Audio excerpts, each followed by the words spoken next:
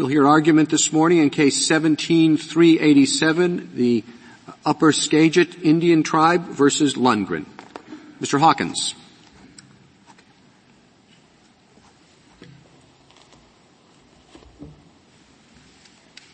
Mr. Chief Justice, and may it please the Court, the respondent sued the tribe to challenge the tribe's title of record to the property at issue. This Court has consistently held that sovereign immunity bars suits against tribal governments. Respondents' own prayer for relief establishes that their suit is an attack on the tribe's interest in the property, confirming that sovereign immunity bars their claim. Is it not the case that no other political entity would be immune from such a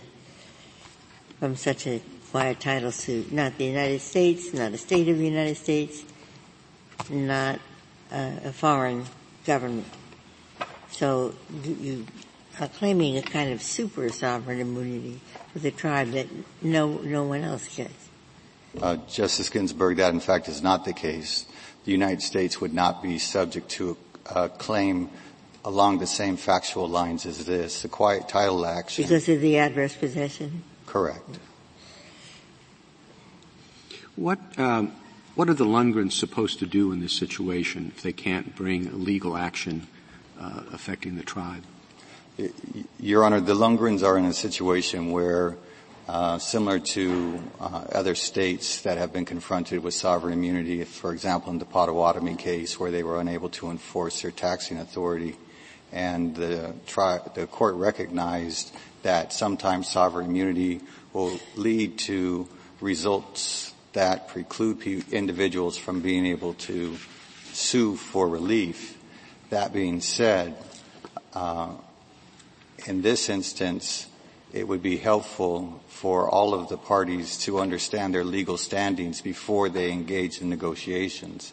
It's our anticipation that once this case is removed or resolved, I beg your pardon, that we would hopefully be able to engage in a negotiation with the Well, you would be in a better position when that negotiation started, wouldn't you, if we have a ruling saying that you can't be sued? Either way, both parties would be more informed as to what their legal positions were during the negotiations, Your Honor. What happens generally if a tribe buys land or thinks it owns land in downtown Tulsa or New York City or any other place off the reservation, and they send members of the tribe there and somehow they're in possession of it, or at least part of it? How is that dispute resolved? I don't understand the question. Well, what worries me is if there is sovereign immunity, and if members of the tribe acting for the tribe obtain property, they have a building or an empty lot or somewhere, and they're there, and there's another person who believes he owns the property or the lot, the building. And so there are two different people, the tribe and another group, both of which thinks they own a lot in New York City or Tulsa. How is that dispute resolved? Normally, we resolve it in a court. But how, in your opinion, will the dispute, how has it been resolved? What I'm thinking of is I joined a case saying there was broad sovereign immunity. Yes. I thought Congress would act, but it hasn't. And tribes have business interests all over the country, all over the place. And how are they resolved? So I understand the Kiowa decision, Your Honor, and obviously that Congress did not act after that decision. No, so that's why I asked my question. Property disputes are fairly common, and you could get into really bad situations where the only resolution is force. That's why we have courts. And I want to know, how are they resolved? How should they be resolved if you can't sue the tribe? So the precedent that this Court has recognized in both U.S. v. Alabama and the Minnesota case is that sometimes that will be the reality of sovereign immunity. That being said, by way of example, the fact that states can enforce taxes against tribes have not precluded. I'm not talking about tax. For Justice Breyer's question, suppose the tribe owns property outside the reservation in Tulsa or New York. the state wants to condemn the land. Is there sovereign immunity or not? Sovereign immunity applies in that situation because the action is against the tribal government's interest, and your holdings in Bay Mills specifically provides that an action against the tribe is barred. It's Congress. But there's sovereign immunity. Joe Smith owns an empty lot next door to his house. One morning, because of some tribal legacy or something, he wakes up and finds members of the tribe there next to him on the lot. He says, I own the lot next to my house. I have my swimming pool there. He's quite wealthy. The tribe members say, no, this is ours. Now, how is that dispute? Since that decision that I joined, how is that kind of dispute, which could arise all over the place, how has it been resolved? I can't believe there is no such thing. Some form. So again, that is a dispute that would be resolved out of the judicial process. Your case in the Philippines case establishes that if there is a dispute, the court simply looks to the merits of the claim as it pertains to the interest that the tribe has. If the action is against the tribe's interest, and it is in this instance, it's registered title here, you're not confronted with a non-frivolous claim on the part of the tribe.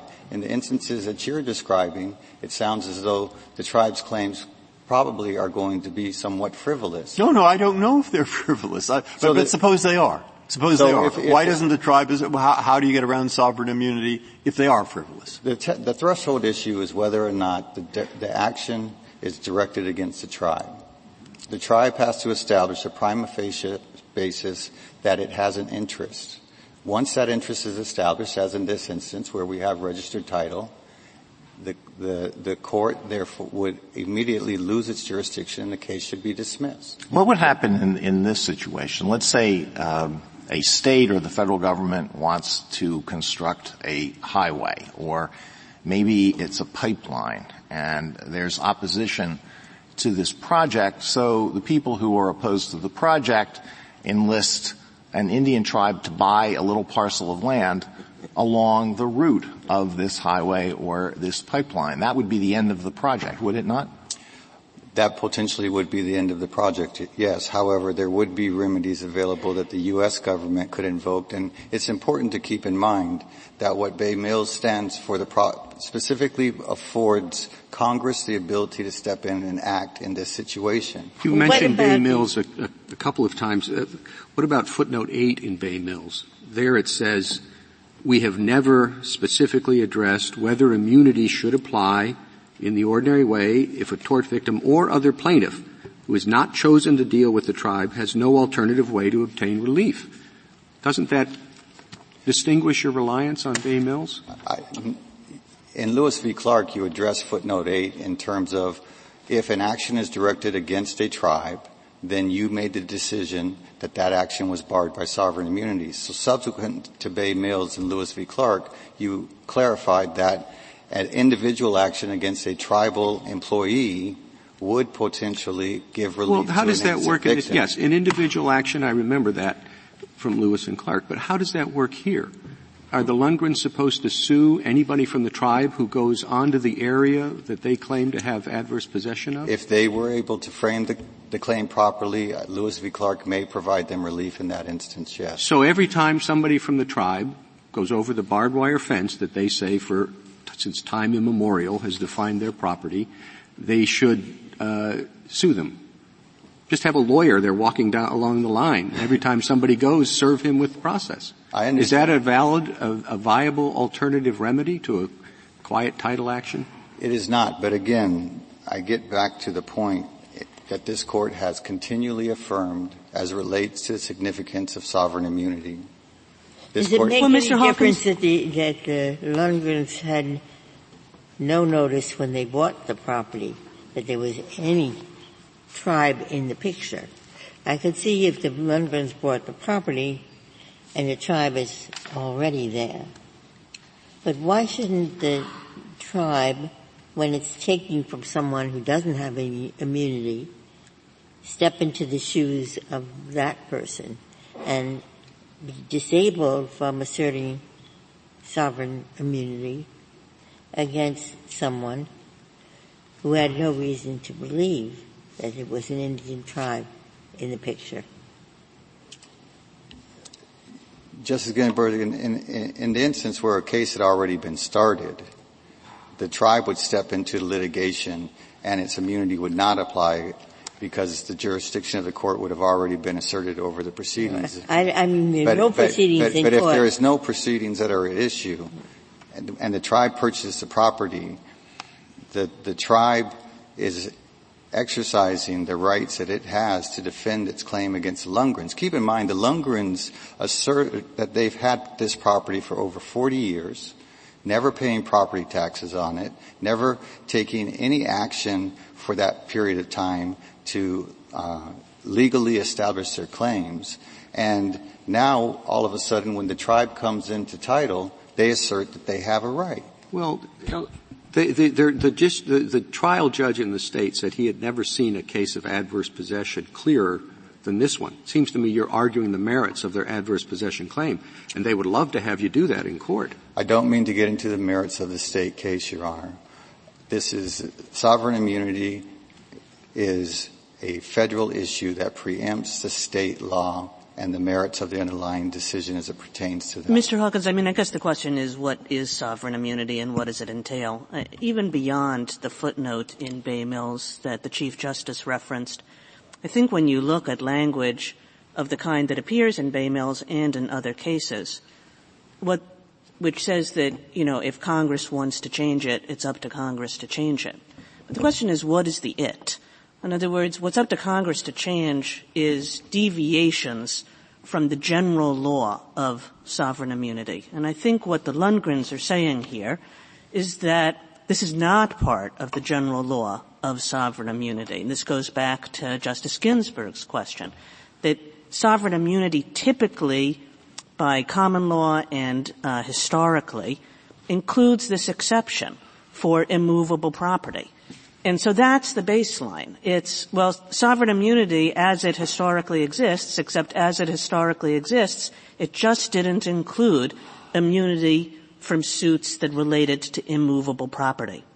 So, if you look at the judicial history of the immovable property issue, and in particular as it pertains to the cases involving foreign nations, the court took action at the guidance of the State Department, and the court has consistently deferred to the State Department and the political branches as to whether or not it will exercise jurisdiction, or it's prudent to exercise jurisdiction over those foreign sovereigns.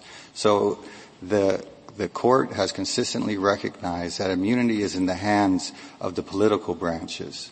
Now, you ask, how does this relate to Indian tribes and the significance, and what is it?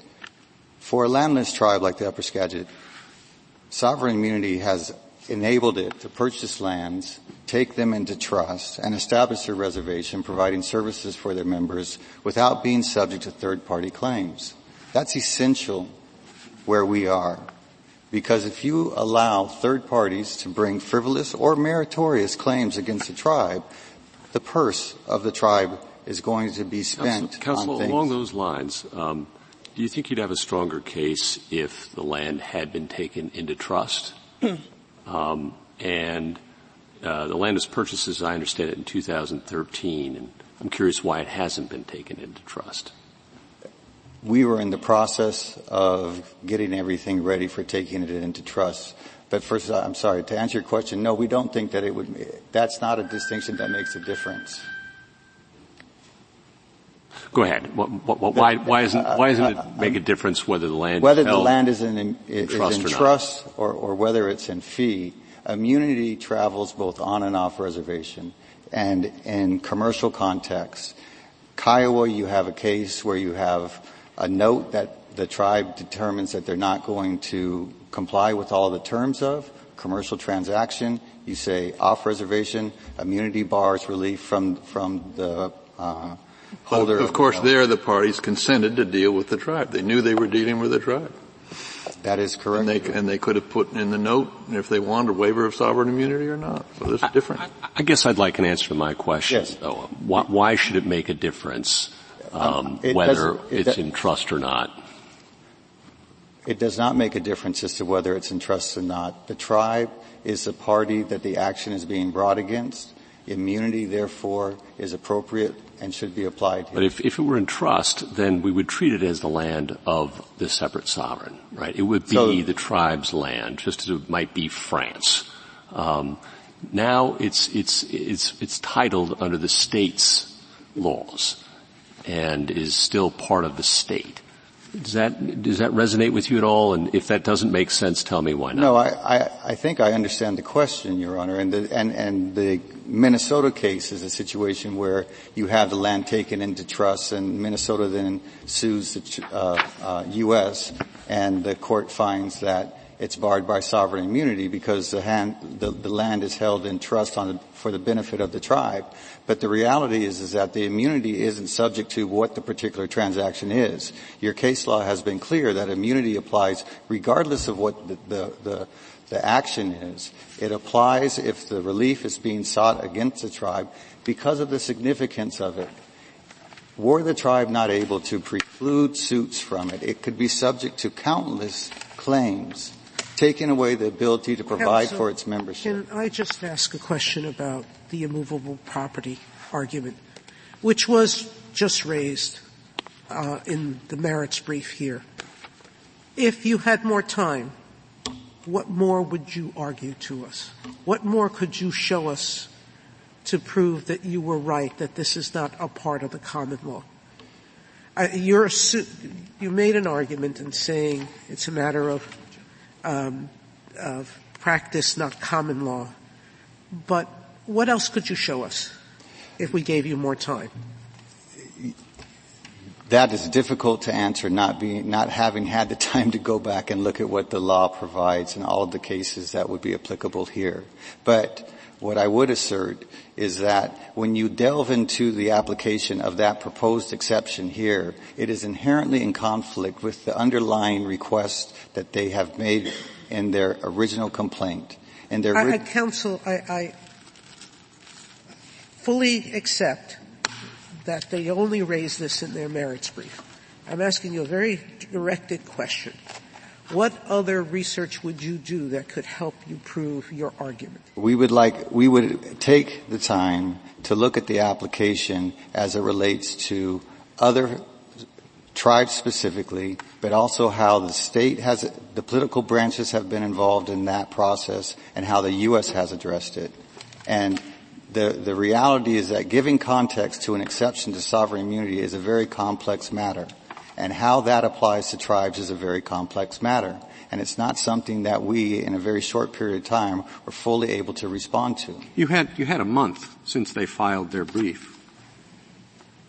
That is correct, Your Honor. I suppose you just said, well, the tribe, being of the dignity of a sovereign, has the same kind of immunity as a sovereign nation would have. That is our position. Well, I don't know. A sovereign nation, I think since about 1750, there's been an exception for a sovereign nation for immovable property. And therefore, if the nation of Canada comes and has a piece of land in North Dakota and the person who lives there says, I'm sorry, this belongs to me, not to Canada, and Canada says no, my understanding was there has been a long-standing exception to sovereign immunity. But that exception has been at the direction of the political branches. And that is exactly what we are asserting should occur here, should an exception be considered by this Court. If there are no further questions, I'd like to reserve time for rebuttal. Thank you, counsel.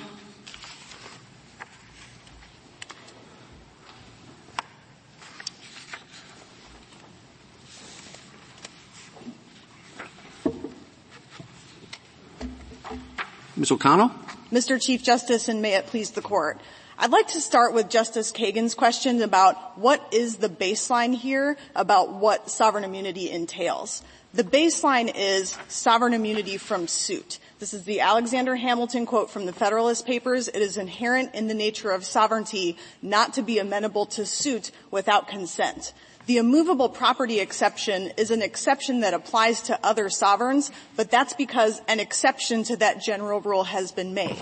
In the United States, The political branches control whether there are exceptions to that general rule of sovereign immunity from suit for the United States, for foreign states, and for Indian tribes. Well, of course, this court said in the Permanent Mission of India's case that the Foreign Sovereign Immunities Act was meant to codify the pre-existing real property exception to sovereign immunity recognized by international practice. Correct. It was recognized by international practice as a matter of what the executive branch recognized when it was asserting immunity. And so why doesn't that same principle allow the court to recognize that there's limit to sovereign immunity here under the very same principle? Well, I think that's because it is up to Congress. This court has consistently said it's up to Congress to control and make exceptions to the immunity from suit of Indian But I tribes. thought that we explained in Kiowa that foreign sovereign immunity actually started as a judicial doctrine. It was only later that it was taken over by the political branches. Well, I think what the court said there, and I think that quote was I can't remember if it's initially in Verlinden BV or Kiowa, but that the initial judicial doctrine was from the Schooner Exchange versus McFadden was that it's general immunity from suit. That's the general rule. But it doesn't say my law clerk has here, which I guess he got out of the briefs, I don't know. We have Vattel, Cornelius van Binkershock in 1744, as well as Lauterpacht, who certainly is a big authority. They don't talk about exceptions. They just say a prince, that's Binkershock. He says, or maybe it's the other one. He says, in sovereigns, several sovereigns have fiefs and other possessions in the territory of another prince. In such cases, they hold them in the manner of private individuals. And then we have Vattel and all these others, and they say the same thing, really. They don't talk about exceptions or not exceptions. So if you were to have a quiz, what was the law of sovereign immunity in 1760, I guess you'd have to say the law is that the prince buys a department store in Iowa. I'm sorry, he's just like another Iowan. I'm not sure that any of those sources are talking about sovereign immunity from suit. I mean, those quotes could equally apply to whether the prince has to pay property taxes, whether the land is subject to the regulatory jurisdiction of the state, as opposed to you could sue the foreign nation. But if you look at two cases, Ms. O'Connell, one is Schooner Exchange, which talks about foreign states, and then the other is this Georgia v. Chattanooga, which is individual states in another state's jurisdiction. I mean, both of those seem to be indicating that there's this long-standing rule that when the prince goes someplace else and buys land there, he's just going to be treated like anybody else. And it doesn't have much to do with any kind of executive action. It doesn't have much to do with the states all agreeing about something at the Constitutional Convention. It's just a sort of rule that when the prince pops up in some other jurisdiction and buys a piece of land, he's no longer the prince. That, Justice Kagan, I think is an exception to the general rule of immunity from suit. This court called it an exception in Permanent Mission of India. Congress certainly called it an exception in the Foreign Sovereign Immunities Act, where it lays out that the baseline rule is that sovereigns are completely immune from suit unless an exception applies. I guess what my point is not whether it should be denominated an exception or not an exception, but whether this is the kind of historic, traditional, long-standing rule that we shouldn't expect Congress to have to put in, that it just sort of goes into the doctrine because that is part of the doctrine from long, long ago, which is a very different thing from saying, look, it's up to Congress to really to treat to start modifying terms of the doctrine that have existed for a long time. To the contrary, I think that Congress's ability to create a comprehensive exception or solution here and weigh the policy interests on both sides is what should counsel this court not to begin recognizing judicial exceptions to sovereign immunity from suit. Well, of course, you call it, again, as Justice Kagan has indicated, you call it an exception. Others may call it just a limit to the general rule. Right, but I think the point that's just playing with words. The point I want to make is that, when Congress passed the Quiet Title Act to deal with this exception from immunity from suit for suits against the United States, it made various policy judgments. The suits could only be brought in federal court. It imposed a statute of limitations. It made exceptions for adverse possession claims, for water rights. And under your view of this case, suppose that a tribe on land that it owns in a state but outside the reservation puts up a high-rise building in violation of the zoning law? They're exempt? They can develop anywhere without reference to zoning laws? They're not exempt from the regulatory jurisdiction of the state if it's just fee land, but the immunity from suit would still attach. So, Connell, I've been hoping to hear from you about what the baseline rule was versus the exceptions, and I'm still hopeful we might get an answer to that question. Why do you, and what's your best authority for the proposition that the baseline rule at common law was total immunity, including in rem actions? I think it's the Federalist Papers, the Hamilton quote from the Federalist Papers, also Schooner Exchange versus McFadden lays that out as a general rule for foreign states at least. But again, I think the one important point that I want to get out here is that if Congress were to look at this and decide whether to create a judicial or a statutory exception for tribal sovereign immunity, it may very well make decisions like it made with respect to the United States about a statute of limitations or exceptions for adverse possession claims or things that Congress is in a position to weigh and create a comprehensive solution. I think there would be Ms. O'Connell, there was one sentence in your brief that really leapt off the page, for me anyway. It's the one between pages 23 and 24, where you say the respondents, the Lundgrens, you're asking, well, what alternatives do they have? And you say the Lundgrens could, for example, log trees on the disputed strip, commence building a structure, or take other similar actions that would induce petitioner to file suit. Is that really what you want them to do? There's a dispute about this piece of property, and you say, well, go pick a fight, go cut down some trees. I think that's a surprising position for the government to take. That alternative way of resolving the dispute is laid out in this court's decision in Block versus North Dakota. In that case, the court said even though the state's claim against the United States to quiet title to land was barred by the statute of limitations, that didn't mean the title dispute was resolved. The state could continue to assert its right to the property and force the sovereign to sue you. So if, and the tribe, I gather, has said they're going to build their own fence right on the line, and you're saying the Lundgrens should jump over the fence with the chainsaw and start cutting down trees. And when the tribe comes up to them, they're supposed to say, oh, Ms. O'Connell said I should do this. I think well, they probably shouldn't say that. The point that we're trying to make here is that when a suit is dismissed because the sovereign has immunity, when a quiet title suit is dismissed in those circumstances, it doesn't mean that the tribe now owns the land. It means title is still not settled. And so the Lundgrens could continue to assert their ownership of the property and force the tribe to quiet title. And I think one other thing I'd like to point out there is that the land into trust process is another way that this dispute could still be resolved in this particular case. The tribe bought this land with the intention of asking the United States to take the land into trust for the Indian tribe. In that process, the tribe has to present the Secretary of the Interior with its deed and with title insurance, and then the Secretary conducts an investigation to see if there are any infirmities to the title.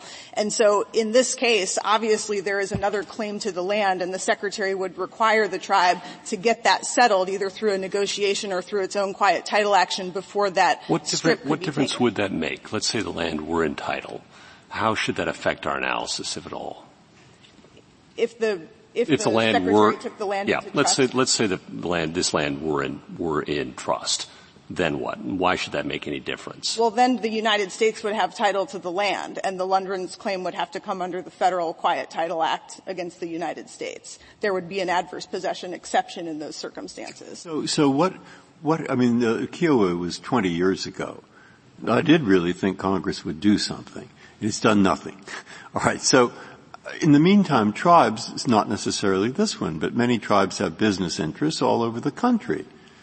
And so how do these in practice, how are they getting resolved if there's sovereign immunity all over the place? What happens? Congress does step in from time to time. So there are certain statutes where Congress has abrogated tribal sovereign immunity with respect to specific water settlement agreements or required the tribe to waive its immunity in order to exercise statutory jurisdiction under various statutes. But I think the footnote 8 problem in Bay Mills doesn't come up here because unlike a tort plaintiff that's just out of luck if it can't sue the tribe because of immunity, title is not settled here. There are other options for resolving who owns the property than suing the tribe.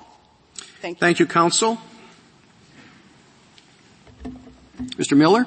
Mr. Chief Justice, and may it please the Court. A core attribute of sovereignty is the authority to adjudicate disputes over the ownership of real property within the sovereign's territory.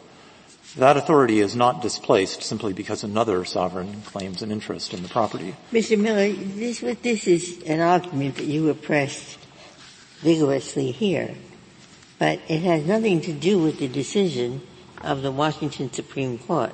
There was nothing about a movable property exception. So are you presenting an alternative while at the same time defending what the Washington Supreme Court decided? Or are you saying, never mind what they've decided, this immovable property exemption takes care of it? We are defending the holding of the court below. It's set out at pages 7A to 11A of the petition appendix under the heading in rem jurisdiction. And what the court below said is that the courts of Washington have in rem jurisdiction to resolve disputes over real property within the state of Washington. And I think to understand what that means, you have to look at this court's decision in Schaefer against Heitner, and that explains that the difference between an in rem and an in personam action, it's not about pleading or who the defendant is or how you write the caption.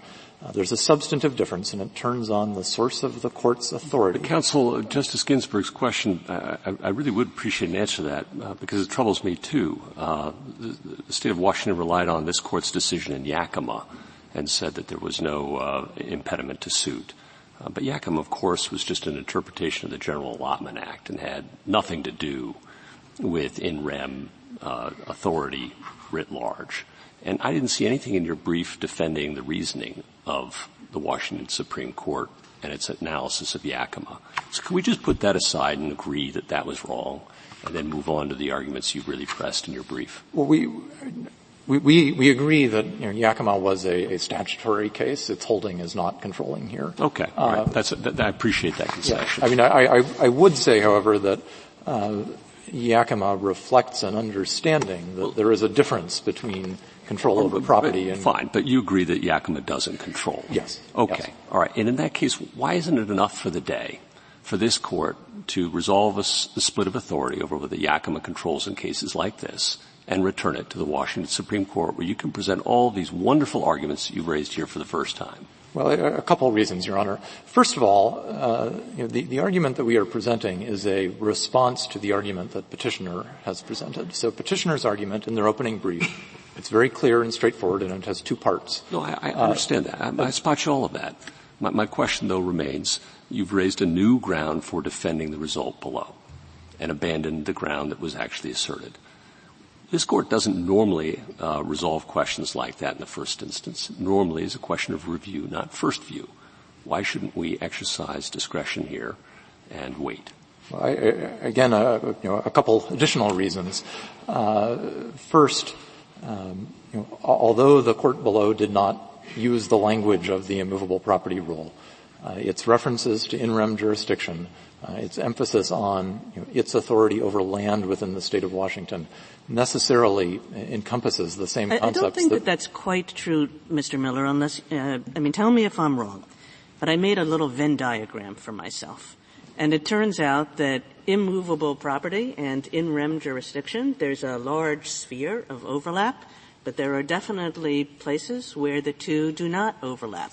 So, you have your in rem about land, that's the sphere of overlap, but you can have immovable property that the action is about land and have an in personam suit, that would be a typical trespass, something like that. And then on the other side, you could have an in rem suit that's about movable property, or you could have an in rem suit that's about land within the jurisdiction. And that would not fall within the sphere, within the reservation itself, within the Indian reservation. And that would not fall within the sphere of overlap. So I think that there are real differences in the scope of the immovable property exception on the one hand and an in rem exception on the other hand. And clearly the Washington court talked about the in rem exception. Now you're coming in and you have an extremely strong argument about this immovable property rule. But it's not the same argument that the court in Washington made. It's not the same theory, as Justice Gorsuch pointed out. It's also just not the same categorization. With respect, Your Honor, I think it is the same categorization, and I want to explain why. So to take the second part of the Venn diagram, it is true in the abstract that in rem jurisdiction can be more than immovable property, the admiralty and bankruptcy and so forth. But if you read the decision below, there are 34 references to land. There's nothing about boats. The first sentence of the substantive part of the analysis begins with the statement that the Superior Court has jurisdiction in actions, in rem jurisdiction in actions involving real property. So the fairest reading of the decision below is even if it's land, there's still a question of where is the land? Is the land on the reservation or is the land outside the reservation? If the land is on the reservation, I took you to agree with the point that that's the prince's land. And so the prince would be immune from suit. Well, 2 points on that, Your Honor. First, in the brief in opposition, in our formulation of the question presented, we emphasized that the case involved off-reservation land. So we raised that clarification at that stage. On reservation land, the analysis would be somewhat different if it is fee land and the court doesn't need to resolve that, but if it's fee land on the reservation, we read Plains Commerce Bank to say that that is land that is not subject to tribal jurisdiction. I guess what I'm saying is that it becomes much a different question, a more complicated question, if you ask about a broad in rem exception. Or, in some ways the in rem exception is broader, in some ways it's narrower. It just becomes a different question if you ask about in rem exception, one which does take you into this question of what happens if the land is on the reservation. Then if you say, look, under the immovable property rule, if one sovereign owns land in another sovereign's territory, that sovereign is subject to suit there. That's not a general in rem question. It's a question about the immovable property rule. But given, going back to what I said earlier about, under Schaefer, what in rem jurisdiction is, it reflects an exercise of the power of the forum state over the property. And when you're talking about off-reservation land, in rem jurisdiction is an exercise of the sovereign's power over its property. Mr. Miller, it's odd that you bring up Schaefer against Heitner, because the whole effort in that case was to say, there's a historic understanding why we divided things into in personam and in rem. But this court said we wanted to make it clear that the notion that things have any rights is fanciful. Anything is a claim involving a person. That is, people have rights in things. So Schaefer said, in the old-style in rem proceedings, you have to show the same kinds of connections to the lawsuit that you would have to show for in personam. So the whole message, I think, of Schaefer against Heitner is to break down that distinction and say we recognize that litigation is against contending humans or entities, and we should not have different connections for in rem versus in persona. We agree with that, but nonetheless, what that case teaches is that there can be different sources of the court's power, and the court addressed, obviously that case was about the quasi-in rem jurisdiction where you're just using the property as a hook to regulate some other activity of the defendant. But the court had an extended discussion of the traditional in rem case that we're talking about and said that in a case where the dispute is about property within the forum state, the minimum contacts test of international shoe is pretty much automatically going to be qualified be satisfied because of the state's strong interest in assuring the marketability of property within its borders and in providing a procedure for peaceful resolution of disputes about the possession of that property. I thought that Justice Ginsburg's question, which started off this line of questioning, was essentially this. Suppose there were no such thing as the immovable property exception. Just doesn't exist or doesn't apply in this situation. Would the decision of the Washington Supreme Court be correct based on the in rem theory? If there were, No, it would not. Okay. But as I've been explaining, the in rem theory ultimately refers to the same underlying concepts about the form's power. And we made this point in the brief. This is the way I sort of see what's happened in this case, and again, you can tell me if I'm wrong, but you took over this case and you read this opinion and you said, this is not a very good theory. There is a really good theory here, and I'm going to make that, and that's what good lawyers do. I'm not at all criticizing you. It's a new theory and it's not just even a new argument. It's a completely new way to win this case. Well, we took over the case and read the other side's brief. And petitioner's brief says tribes should be treated just like other sovereigns, and other sovereigns would be immune in this kind of case. And we're saying, no, they wouldn't. Well, but that's not quite right, though, because we know the United States would be immune from this suit, right? No, Your Honor. Well, adverse possession, I think everyone acknowledges that the United States would not be subject to a suit like that. Maybe you can tell me why that's wrong in response to Justice Ginsburg's line of inquiry. But assuming it could be immune, here, if the land were in trust, it would be the same as the United States land. And so it is possible that a sovereign could be immune from this kind of suit, right? If the land were in trust, the sovereign immunity of the United States would bar the suit. But the reason I say the United States would not be immune from this kind of suit is this is a suit challenging title to property owned by one sovereign within the territory of another. I understand, so but if this were in trust and therefore property of the United States, you'd agree sovereign immunity would bar this suit. Yes, the Quiet Title Act's exception for trust or restricted Indian lands would bar. As Justice Kagan suggested, you're a good lawyer, but you're not the one who came up with this the first time in this litigation, were you? I mean, did the government raise the immovable property argument in its brief? That's absolutely right, Your Honor. They did. Did that happen because you had a conversation with the Solicitor General in which the Solicitor General knew which sort of arguments you were going to make? We had a conversation with the Solicitor General. But look, sending it back, I think it is we could try to decide it, or we could say review, not first view, all right?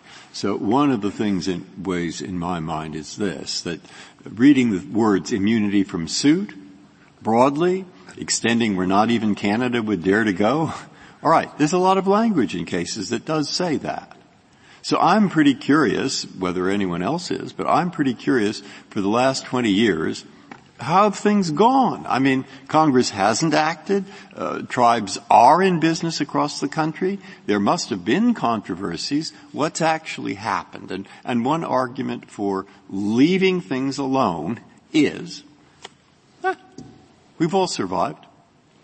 And an argument the other way is it's very anomalous, could give the tribes more immunity than foreign countries would have.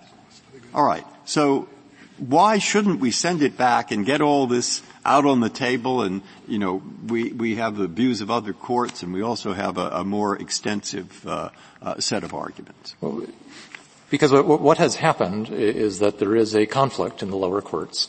And these issues have been fully ventilated in the lower courts. So the other state high court decision on the same side as Washington. I'm sorry, I'm actually quite interested in that because I went to look. There is a split on Yakima and what Yakima means or doesn't mean.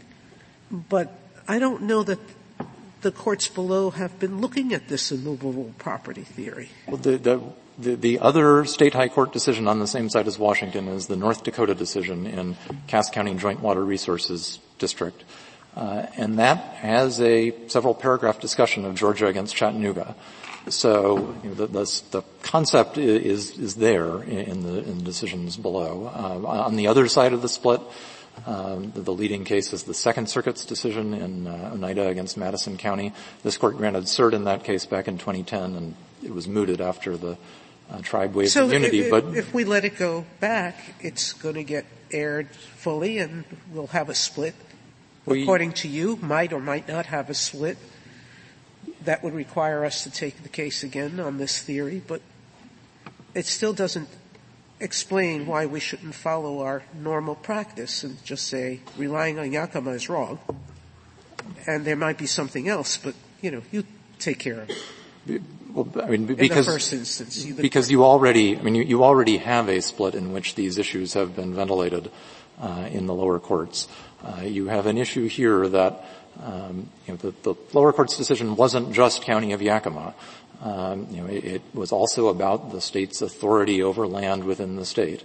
And we made that point in the brief in opposition. At page 6, we said that a state's jurisdiction to control the ownership and disposition of real property within its territory is a core sovereign prerogative. That's exactly the same idea, just less memorably phrased, as then Judge Scalia's observation in Reclamantes about the territorial sovereign's primeval interest in controlling real property in its domain. What's your objection? The tribe has suggested that you wait until the trust proceedings, at which time you'll have an opportunity to object to the government's taking the property in trust because you'd say part of it is ours. What's wrong with that?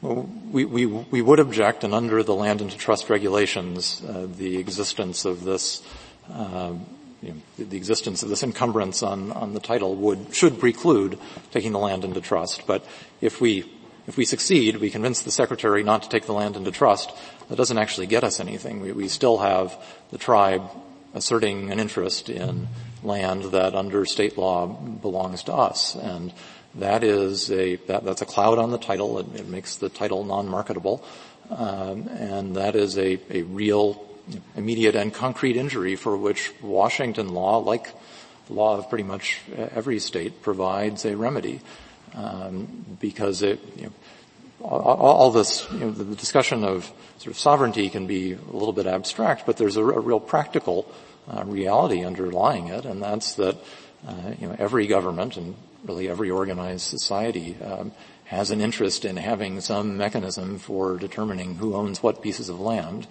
and the tribe's position would create situations like this one where that's impossible. The tribe's position would also undermine the ability of the state to acquire land that's needed for public use. And Justice Alito, you asked a hypothetical about blocking condemnation that's not hypothetical at all. The North Dakota case I mentioned earlier was a case where they were going to build a dam, and they had plotted out the area that was going to be flooded by the dam, and the tribe purchased 1.5 acres in the middle of that area and then attempted to assert its immunity to block the entire project.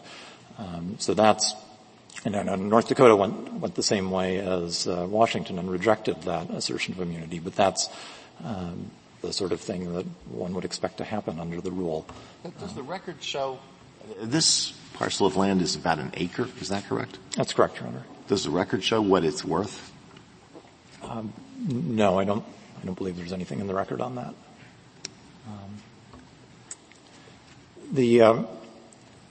As I said earlier, that this argument has been presented in response to the argument that petitioner made that they should be treated like other sovereigns, and it's not just what they said; it's what this court has said.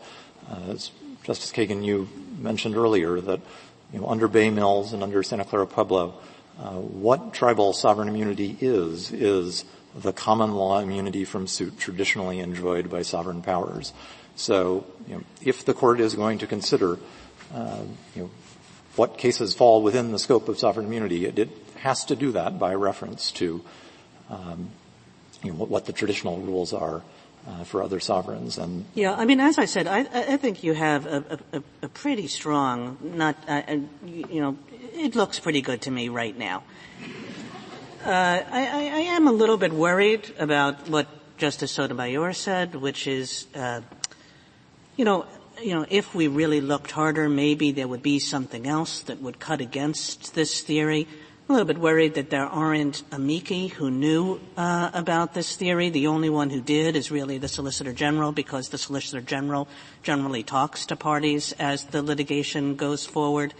And I think it would be, I have to say, just a bad way of dealing on our part if we allowed parties to come in, even with the best of faith, and said, I have a new theory for you, that really the only people who got a chance to reply are the petitioners in a 20-page yellow brief. I mean, I think the issue was out there. Anyone who read the cases cited in the petition for writ of certiorari would have been aware of these concepts. They're expressed in the North Dakota opinion. They were expressed by petitioners in the Madison County case when this court, from the Second Circuit, when this court granted cert 7 years ago. So anybody who was looking at the legal landscape of what the circuit conflict was would have been aware of these issues. Anybody who read the decision below and looked at the court's references to in rem jurisdiction and asked themselves, what does it mean to say that a state has in rem jurisdiction to exercise power over the land within its sovereign domain, would have been aware of the issue. Anyone who read this court's decision in the city of Sherrill, which doesn't address this precise question presented, but goes a long way towards saying that when you have land that's within a state, the fact that a tribe has come along and purchased it on the open market does not divest the state of sovereignty. It's still subject to state sovereignty, not tribal sovereignty. All of those things that were out there should have put parties on notice. And in addition, the foundational principle that, as I said earlier, the scope of sovereign immunity under this court's precedents is determined by reference to the law that governs other sovereigns. I mean, just last year in Lewis, the court applied that understanding of how sovereign immunity works. That was a case where the tribe came in and asserted that its sovereign immunity barred the suit. It might be fair. I mean, I see in terms of fairness between the parties. But we have, a dozen tribes and the National Congress of American Indians and so forth. They all have an interest in this. And they'd have to say squarely, why should tribes have more immunity than Canada, Mexico, whatever? And I don't know that they've addressed that squarely. Have they? And that's what's sort of moving me to tell you the truth. I mean, there's certainly petitioners in their opening brief, as well as several of the non-governmental amici did address that question and said that tribes should have the same immunity as other sovereigns. So, they have addressed that. That's on your side, but do you think there are also people on their side? Well, no, I'm referring to the people on their side. Have they got this squarely in these three light green amicus briefs, which I did look at, but I haven't looked at it with that directly in mind. I don't know that they all did, but we cited a number of them in it would be early in section D of our brief. We cite Mr. Miller, you argue forcefully and you argue intelligently, but I don't know why, if it was so obvious to everyone, and you didn't author the brief in opposition to certiorari, but if it was so obvious that this was the case, why doesn't the brief mention the immovable property exception? You say it's obvious, but it obviously isn't obvious.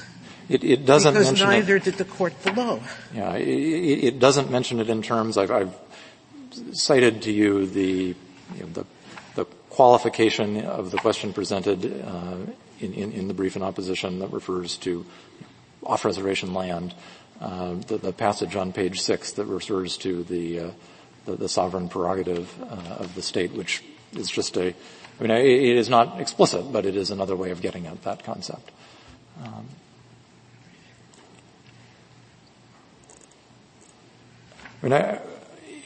If the court has no further questions, we ask that the judgment be affirmed.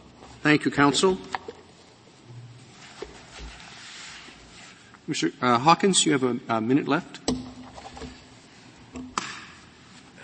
It is fundamentally Congress's job, not ours, to determine whether or how to limit tribal sovereign immunity. That comes from Bay Mills 2037. Justice Breyer, you asked, how have things gone over the 20 years and how are these issues addressed? These issues are addressed every day in contracts and in land transactions by the tribe, either agreeing to waive voluntarily or negotiating how disputes will be resolved. So there is a mechanism, and that's between the parties who understand their place. Even in this situation, had the Lundgrens offered an opportunity to negotiate in recognition of the tribe's immunity from suit, we would have engaged in that same process here. I'm sorry.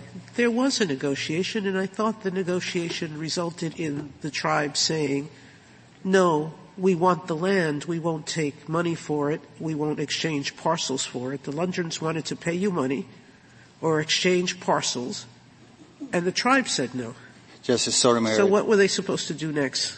What I said was, if the Lundgrens understood our immunity from suit, then the negotiations would be different. How? When you said no? Because they would not have the opportunity to seek the legal relief that they have sought here. We respectfully ask that the judgment below be reversed. Thank you, counsel. The case is submitted.